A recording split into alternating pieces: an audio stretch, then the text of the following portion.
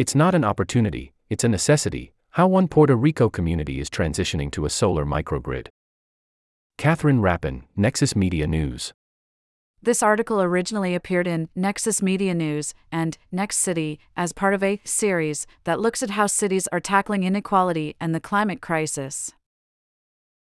For 2 weeks after Hurricane Maria devastated Puerto Rico in 2017, Lucy's Pizza was the only restaurant open in the central mountain town of Adjuntas. The town's 18,000 residents, like those on the rest of the island, were entirely without electricity. No one has power, you can't get gas, it's difficult to make food, so everyone came here to eat, said owner Gustavo Irizarry. The line, he gestured down the block along the town's central plaza, endless. Using a diesel generator, Lucy's was running at about 75% capacity. The generator was loud, smelly, and expensive to run. Irizarry spent $15,000 on diesel in the 6 months the grid was down. He was often up in the middle of the night to restart the generator because of the risk of losing power to the refrigerators. He didn't want ingredients to spoil. Now, nearly 6 years later, Irizarry is poised to generate his own energy from the sun. He's one of 14 merchants in downtown Adjuntas who have invested in the island's first community-owned solar microgrids, expected to go live before this summer. After Maria, we saw the vulnerability and the necessity to have an electric system that truly works, Irizarry said. To have better, alternative power, to be able to live. The microgrid project is the latest effort in a grassroots movement to build energy security in Puerto Rico in the form of solar power.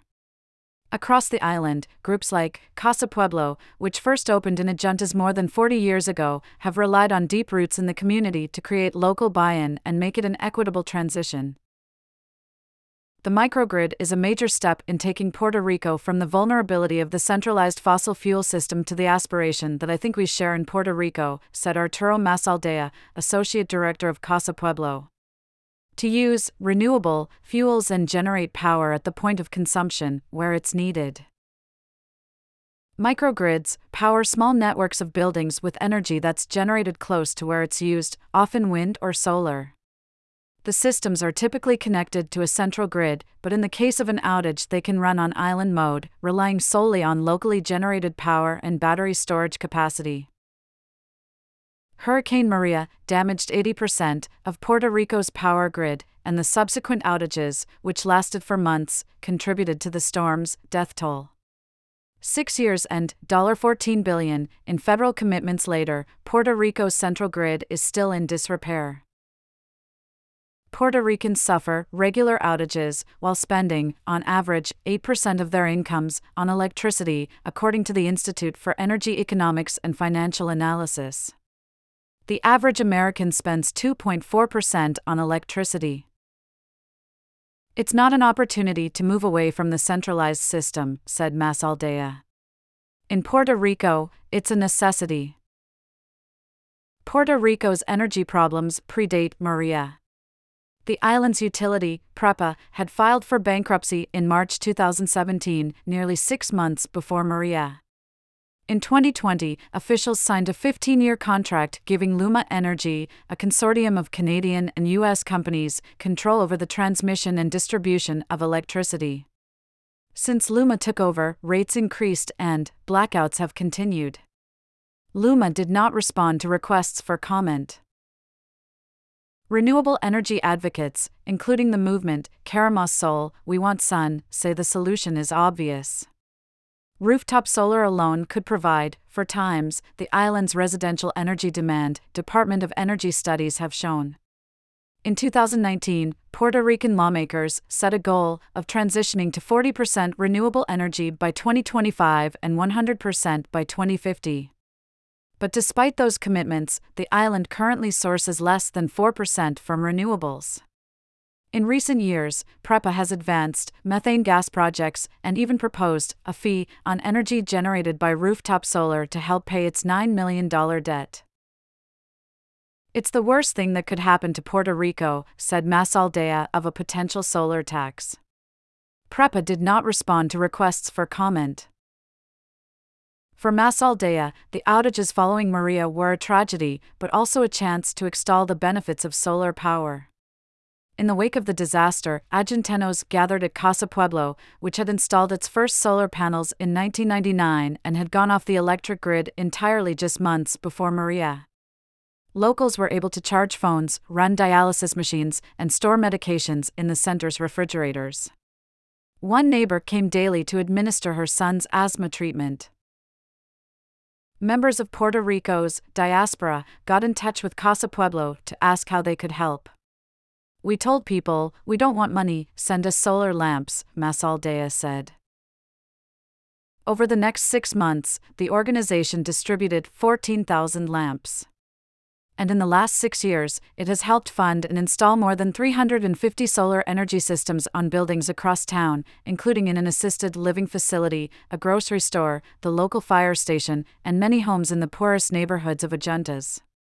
Casa Pueblo even built a public solar park where locals charge phones using outlets that source energy from solar arrays resembling trees. In 2018, Salt Lake City-based Honnold Foundation, which supports solar projects around the world, took notice of what was happening in Argentas. Then-Director Dory Trimble reached out. "She told us to think bigger," said Masaldea. "We thought, why not do downtown Argentas, around the main square, which is what gives communities in Puerto Rico a sense of identity?" Lucy's is in one of 7 buildings around Argentas Central Plaza connected to 2 half-megawatt battery storage systems that link to the central grid. In the case of an outage, the systems can island, relying on their own generation and storage. By creating a microgrid with other local businesses on the grid, including a bakery, hardware store, and pharmacy, Argentas could gain energy security during emergencies, all while starving the fossil fuel industry by unplugging those with the highest energy demands. But as the microgrid idea was taking shape, Casa Pueblo's late co-founder Tintidea Diaz, Masaldea's mother, said she wanted to ensure that lower-income residents would continue to benefit from the solar transition. After all, households with solar power were paying about $40 less per month on their energy bills, according to Casa Pueblo. That concern led Irizarry and the 13 other investors in the microgrid to form the Community Solar Energy Association of Argentas, a non-profit independent utility that reinvests in community solar projects, prioritizing homes of the most vulnerable Argentinos. "We each have a commitment to the community," said Irizarry. Their dedication paid off.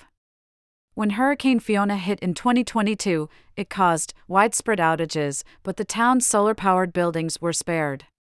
The local fire station became a regional response center, intercepting calls from a station in Ponce, 15 miles to the south, which had lost power. "When you see the entire landscape, you know that we are still at risk. We are going to be confronting the same climate change challenges, hurricanes, earthquakes," says Masaldea. "But we are in a better situation for normal days, and we're better positioned to confront difficult times as a community." Argentas' transition has earned it nationwide recognition. In March, Secretary of Energy Jennifer Granholm visited Casa Pueblo to discuss plans to disburse $1 billion in federal funds to improve Puerto Rico's grid. The Puerto Rico Energy Resilience Fund, approved by Congress in December, will focus on the island's most vulnerable and disadvantaged households and communities.